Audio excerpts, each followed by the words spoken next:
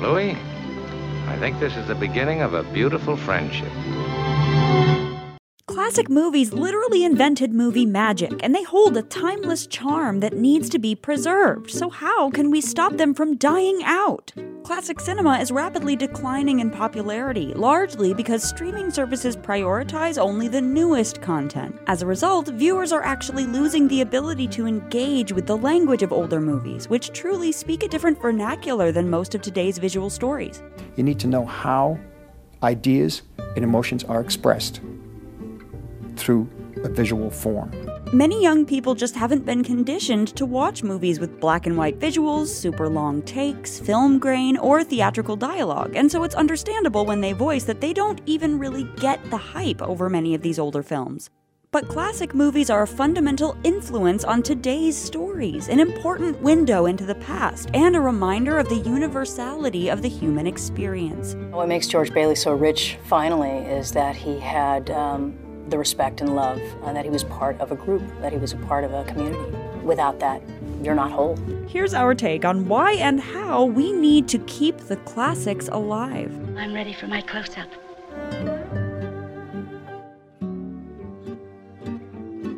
If you're new here, be sure to subscribe and click the bell to get notified about all our new videos. This video is brought to you guys by Mubi. We love movies, so genuinely it is a key part of our lives. Mubi is such an incredible platform. It has wonderful movies and interesting conversations around those movies. Mubi always picks something that's interesting, that's quality. I crave that curation today. You feel like you've actually taken in something substantial, and then you think about it, you dream about it, it stays in your head. They have great taste. It's something for everybody. If you want to know about the world and culture and what's really fun and worth watching, check out Mubi. Right now, Mubi is offering our viewers 30 days free. Just click the link in the description below to start streaming now. Thank you, Mubi, for supporting The Take and for helping us bring these videos to you.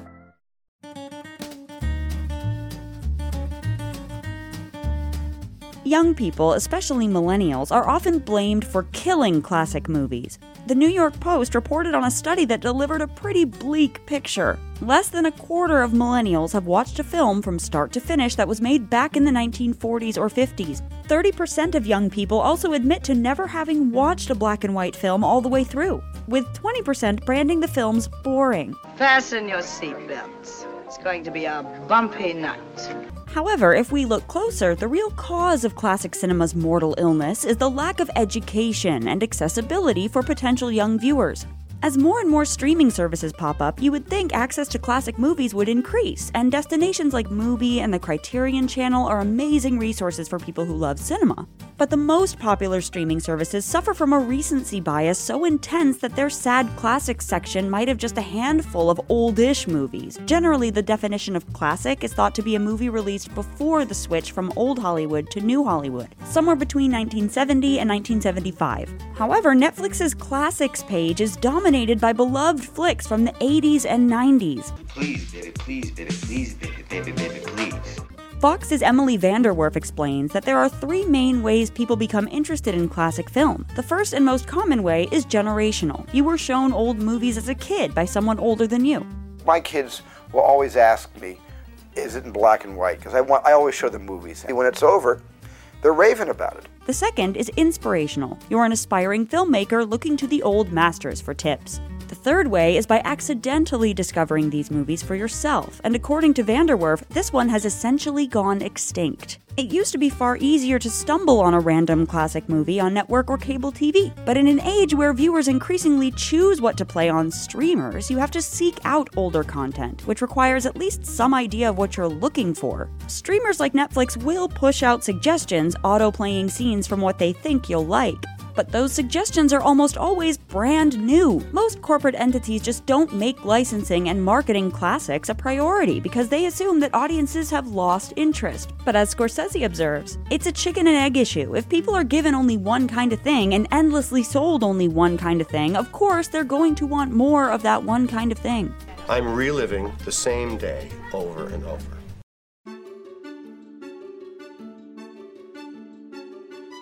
Older movies movies largely speak a different visual language than modern movies, and as a result of what's pushed to us, viewers are becoming less fluent in that language, leading them to frequently feel that anything made before a certain date is inaccessible, looks worse, and just feels unengaging. If you go back to movies made closer to the transition into sound cinema in the late 20s and 30s, movies bear a much stronger resemblance to plays. They're driven by witty dialogue with much longer takes. Dexter, would you mind doing something for me? Anything what? Get the heck out of here. Wider, straightforward camera angles, and larger, more physical performances. Up until very recently, most movies were also shot on film. It was only in 2013 that digital cameras overtook film for the majority of movies, but the transition has been rapid. Now, over 90% of films are shot on digital. I think Spielberg looked at the film and gave you some editing notes. Yes, because he said you have to shoot on film. It smells different. He's like, you cannot shoot a story that takes place in 1861 digitally. You just can't. Our eyes have become accustomed to the norms of digital cinematography, which values sharpness, crisp focus, clear images, and high resolution. But part of what's to love about film is its grain, its immersiveness, and the relatively softer look to its focus. Instead of separating each element from each other as the sharp digital picture does, film unifies its components into a cohesive, organic whole. Today's images are full of shallow focus, when the subject, such as a close-up face, is totally clear but the background around it is blurry. But many classics like Citizen Kane were framed for their deep focus, striving to keep many elements in the frame visible at once. So there was a more sophisticated arrangement, or mise-en-scène, for our eyes to take in. The unlimited options of digital cinematography also aren't always an upside, artistically speaking. Shooting on film requires filmmakers to be more deliberate with their shot compositions and camera placement, because limited film stock means limited takes. The classic idea of a director's role in a film centers on where they place the camera and how they focus our eyes to tell the story with the most visual efficiency and elegance. How do you point the audience's eye to look where you want them to look and to get the point, the emotional, psychological point that you want to get across? Older movies also had to work harder to achieve practical effects for much of what today is done in post. Some of these effects may look imperfect or homemade to us, but many retain a timeless charm and aura of naturalness, and some can even be pretty convincing, whereas the CGI of a given era often looks dated more quickly. Film has a magic of unpredictability, which stems from its physicality. The images are made from light hitting celluloid and a camera confronting obstacles with real-time innovative solutions. That power of limitation is an intangible loss in a landscape where you can get near infinite shots, fix it in post, or make it up from scratch on a computer. One key aesthetic that's frequently held against many classic movies is being shot in black and white, a visual that immediately reads to many young viewers as shorthand for old and less good. I see a black and white movie on TV and I think something's broken. But Roger Ebert writes in The Great Movies, you cannot know the history of the movies or love them unless you understand why black and white can give more, not less, than color. Black and white cinematography can sometimes achieve more evocative lighting and set design with greater visual depth and range. It can focus us on the most relevant details and convey the feeling of the character or scene with less distraction. Black and white has an enormous ability to focus the emotional attention. I said to him, I want to get this depth of field in color. He says, you'll never get it in color. Today, we may find black and white distancing or alienating, but it was once the opposite. Black and white felt to many directors better at inviting the audience to slip into the story and identify, as one can more easily situate oneself in a binary. They don't want to see a black and white movie, but then I say, you're going to have to. You're just going to have to. And I promise you, 10 minutes into the picture, they don't know whether it's in black and white or color. They're into the movie. In fact, even long after color became the norm, from the 50s and 60s on, auteurs like Orson Welles, Peter Bogdanovich, and Martin Scorsese sometimes chose and fought to shoot in black and white. Orson had a theory that, he says, you know what I say about black and white, don't you? No, it's the actor's friend. Because every performance is better in black and white. Name me a great performance in color. Federico Fellini once said that if the film is in black and white, audiences won't remember it as black and white, but will add their own color. So there's a sense that black and white allows more room for us to mix the film with our memories or dreams and make it ours. Perhaps this is why viewers who grew up with It's a Wonderful Life in black and white find the later colorized version jarring, as if it's filled in too many details differently to how our minds had already decided the picture really looked. Today, we're seeing a comeback of black and white visuals for artistic or thematic purposes. And the choice doesn't have to signify old, it can interact with the content of the story to send any message the filmmaker wants, whether it's creating a sense of unbelievability and a dream or memory-like quality. With the black and white and the music, I had this feeling that we would kind of celebrate the kind of romance and the energy and the spirit of New York City and being young. Or the opposite, a realistic historical feeling. Alfonso Cuarón's Roma is shot in black and white, but with a digital look to create the feeling of being in the present, looking back at the past. It's black and white, but it's not a nostalgic black and white. It's a digital 65 millimeters black and white without grain. You know, it's almost sacrilegious. In Passing, a story about light-skinned black women who have the option to pass as white women in the 1920s, the binary of the idea of black and white mirrors how the women in the story are forced to define themselves as either or. So you haven't ever thought to? What? I'm asking if you ever thought of passing. But the feeling of the visuals counters this by making all the characters' skin colors feel like gradients that are fluid and variable according to the light. According to director Rebecca Hall, there is no monolithic idea of blackness or whiteness, femaleness or gayness. All these categories we like to stick people in are very limiting. It's part of the reason why I chose to shoot it in black and white. We talk about black and white, but it isn't literal, it's really 1,000 shades of gray. It is all about the in-between space and the ambivalence and the possibility to hold one thing and its opposite at the same time.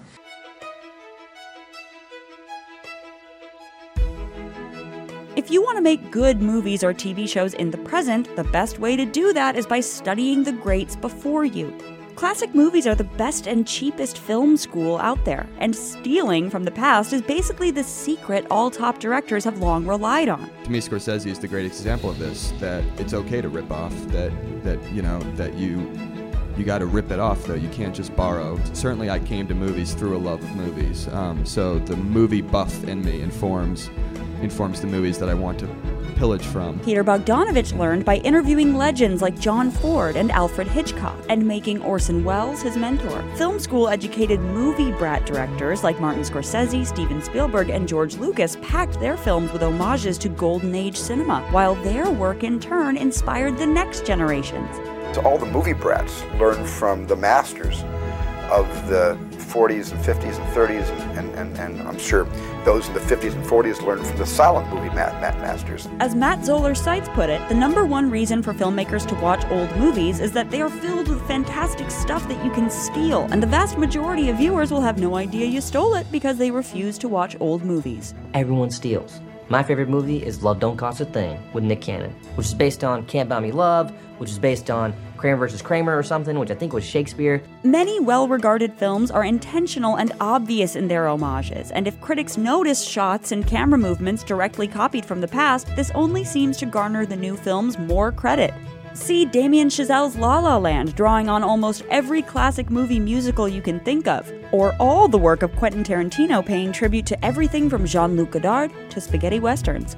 Even when movies are not directly or consciously referencing classic ones, you can see how the stories of the past have established a foundation of genres, themes, and tropes from which everything is drawn. Prior to Birdman and Once Upon a Time in Hollywood, Academy Award-winning Sunset Boulevard explored the idea of the washed-up actor. Used to be in silent pictures, used to be big. I am big. It's the pictures that got small. Before Venom, Let There Be Carnage, or American Psycho delved into the twisted mind of a killer, M gave its child-murdering antagonist a monologue that forced audiences to peer into the darkest corners of the human psyche. Hab ich denn nicht dieses Verfluchte in mir? Das Feuer, die Stimme, die Qual.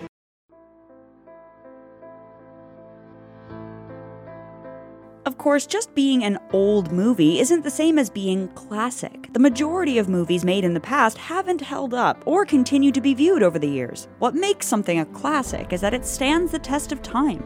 And this underlines the biggest problem with racing to see everything that's new. No matter which era you're living in, most films, shows, or cultural works that come out will end up being relatively forgettable, and will probably fade from your memory pretty quick without leaving much of a mark. Thus, you're better off waiting to see which works are great enough to stick around. So you're talking to me?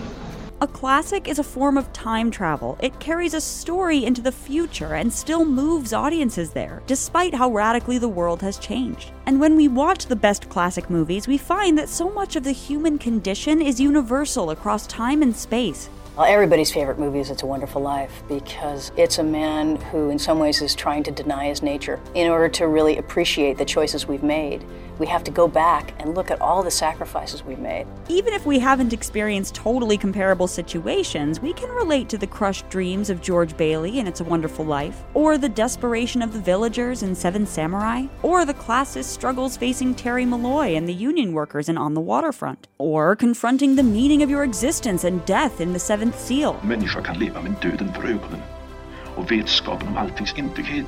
A true classic is a story that makes you realize that we are all human beings dealing with universal feelings and fears. According to Roger Ebert, this is the fundamental reason why we go to the movies and why it's so important to see good films. When we go to the theater and empathize with those people who are not ourselves, it makes us better people, more broad-minded. And sure, of course, new movies can still do all this, but many of big-budget movies today are notably focused more on technology than human faces or feelings. Sometimes this is literally the case with movies like Transformers or Pacific Rim being centered on machines. Man and machine become one. And other times figuratively, with Rise of Skywalker, Blade Runner 2049, and Gunpowder Milkshake being panned for shallow character development. But sometimes the more you add in terms of computerized special effects, flashy explosions, and crystal clear resolution, the less immersive, realistic, and truthful your art can feel in terms of reflecting the human condition. And whereas it used to be the case that the most popular movies at the box office were also the most awarded and critically revered, today's most humanistic films are released by indie producers and distributors like A24 and Neon, and just don't reach the same scale of audience they once did. Today, one of classic cinema's great champions is iconic Taxi Driver and Raging Bull director Martin Scorsese, who's attempting to preserve the merits of classic movie aesthetics not only as a working septuagenarian filmmaker, but also as a promoter of lesser-seen global cinema and an advocate for visual literacy education. The respect for the language of cinema itself, the history should be taught, and the visual literacy should be taught. Scorsese has famously said that Marvel is not real cinema, saying what's not there is revelation, mystery, or genuine emotional danger. And he compares today's big blockbusters to roller coaster rides. It's a contentious conversation, but the point is, while there's nothing wrong with enjoying a ride or any blockbuster entertainment, that doesn't mean it should replace humanistic cinema or visual storytelling that prioritizes rawness, realness, and thought. I think it's wonderful that someone can make an ingenious, entertaining film that can make $100 million in a day. But for that to be the entire cinema is like the entire pharmaceutical business being devoted only to tranquilizers and Viagra. Looking back, many classic movies deserve credit for provoking social change, humanizing the experience of marginalized people, and challenging authority. In 1940, Charlie Chaplin amazingly used The Great Dictator to mock Adolf Hitler and preach human values early in World War II at a time when doing so was potentially very dangerous. Jew, Gentile, black man, white. We all want to help one another. Human beings are like that. We want to live by each other's happiness, not by each other's misery. In the Heat of the Night offered a nuanced look at racial politics of its time while centering black police detective Virgil Tibbs. They call me Mr. Tibbs. Mr. Tibbs! And Guess Who's Coming to Dinner pushed boundaries on screen with its interracial kiss between Sidney Poitier and Catherine Houghton. Many of these examples might not have gone far enough by today's standards, and there are countless classic films that are overwhelmingly white or espouse outdated, regressive, even bigoted ideas. You're about to see one of the most enduringly popular films of all time. The film paints the picture of the antebellum South as a romantic, idyllic setting that's tragically been lost to the past. and it's important to keep reevaluating how films are taught, especially ones like D.W. Griffith's The Birth of a Nation, whose insidious messaging was long played down in film school curriculums that focused almost solely on the film's creative innovations. But we can and must still examine many of these films while critiquing their flaws and using them to better understand their times. TCM began a series called Reframed Classics, which attempts to situate classic movies with problematic elements in contemporary conversations about race, feminism, gender identity, and sexual orientation. To provide context for these movies in a historical way so that people will continue to watch them and not cancel them out. Documentaries Disclosure and The Celluloid Closet examine the evolution of LGBTQ+ stories from the beginning of cinema to the present day. Discussing harmful or flawed depictions can help us all understand how the nuances of representation matter, open up conversations about the future, and serve as an important time capsule that we should strive to learn from, not erase. There are lots of ugly things about our history that feel like an assault, I think. But I think we have to know them. William Faulkner wrote that the past is never dead, it's not even past. Past movies give us the gift of letting us consciously understand how the past has shaped and is actively still shaping us in innumerable ways. We can't know where we're going unless we kind of know where we've been. We can't understand the future of the present until we have some sort of grappling with the past. If the language of classic cinema dies out, future visual storytelling will undoubtedly get far worse in quality. And if we don't work to revive classics, we could lose these gems forever. After all, many movies are not well preserved in digital forms, and if the remaining physical reels are damaged or lost, they may cease to exist. I'm as mad as hell, and I'm not gonna take this anymore! The best way to convince streamers and institutions with funding that classic cinema matters is to watch it. So why not share old movies with each other the way we share TikToks, tweets, and binge-worthy TV shows? It's time to learn from the past, keep the best movies of all time alive, and use them to fuel new classics that will stand the test of time. We're all handing influences down and inspiring from generation to generation. We are so excited to announce that we now have a line of Weird Girl merchandise. Which weird girl are you? Are you the dreamy space cadet living on your own planet? Are you the delightfully spiraling basket case? Are you the ferocious goth?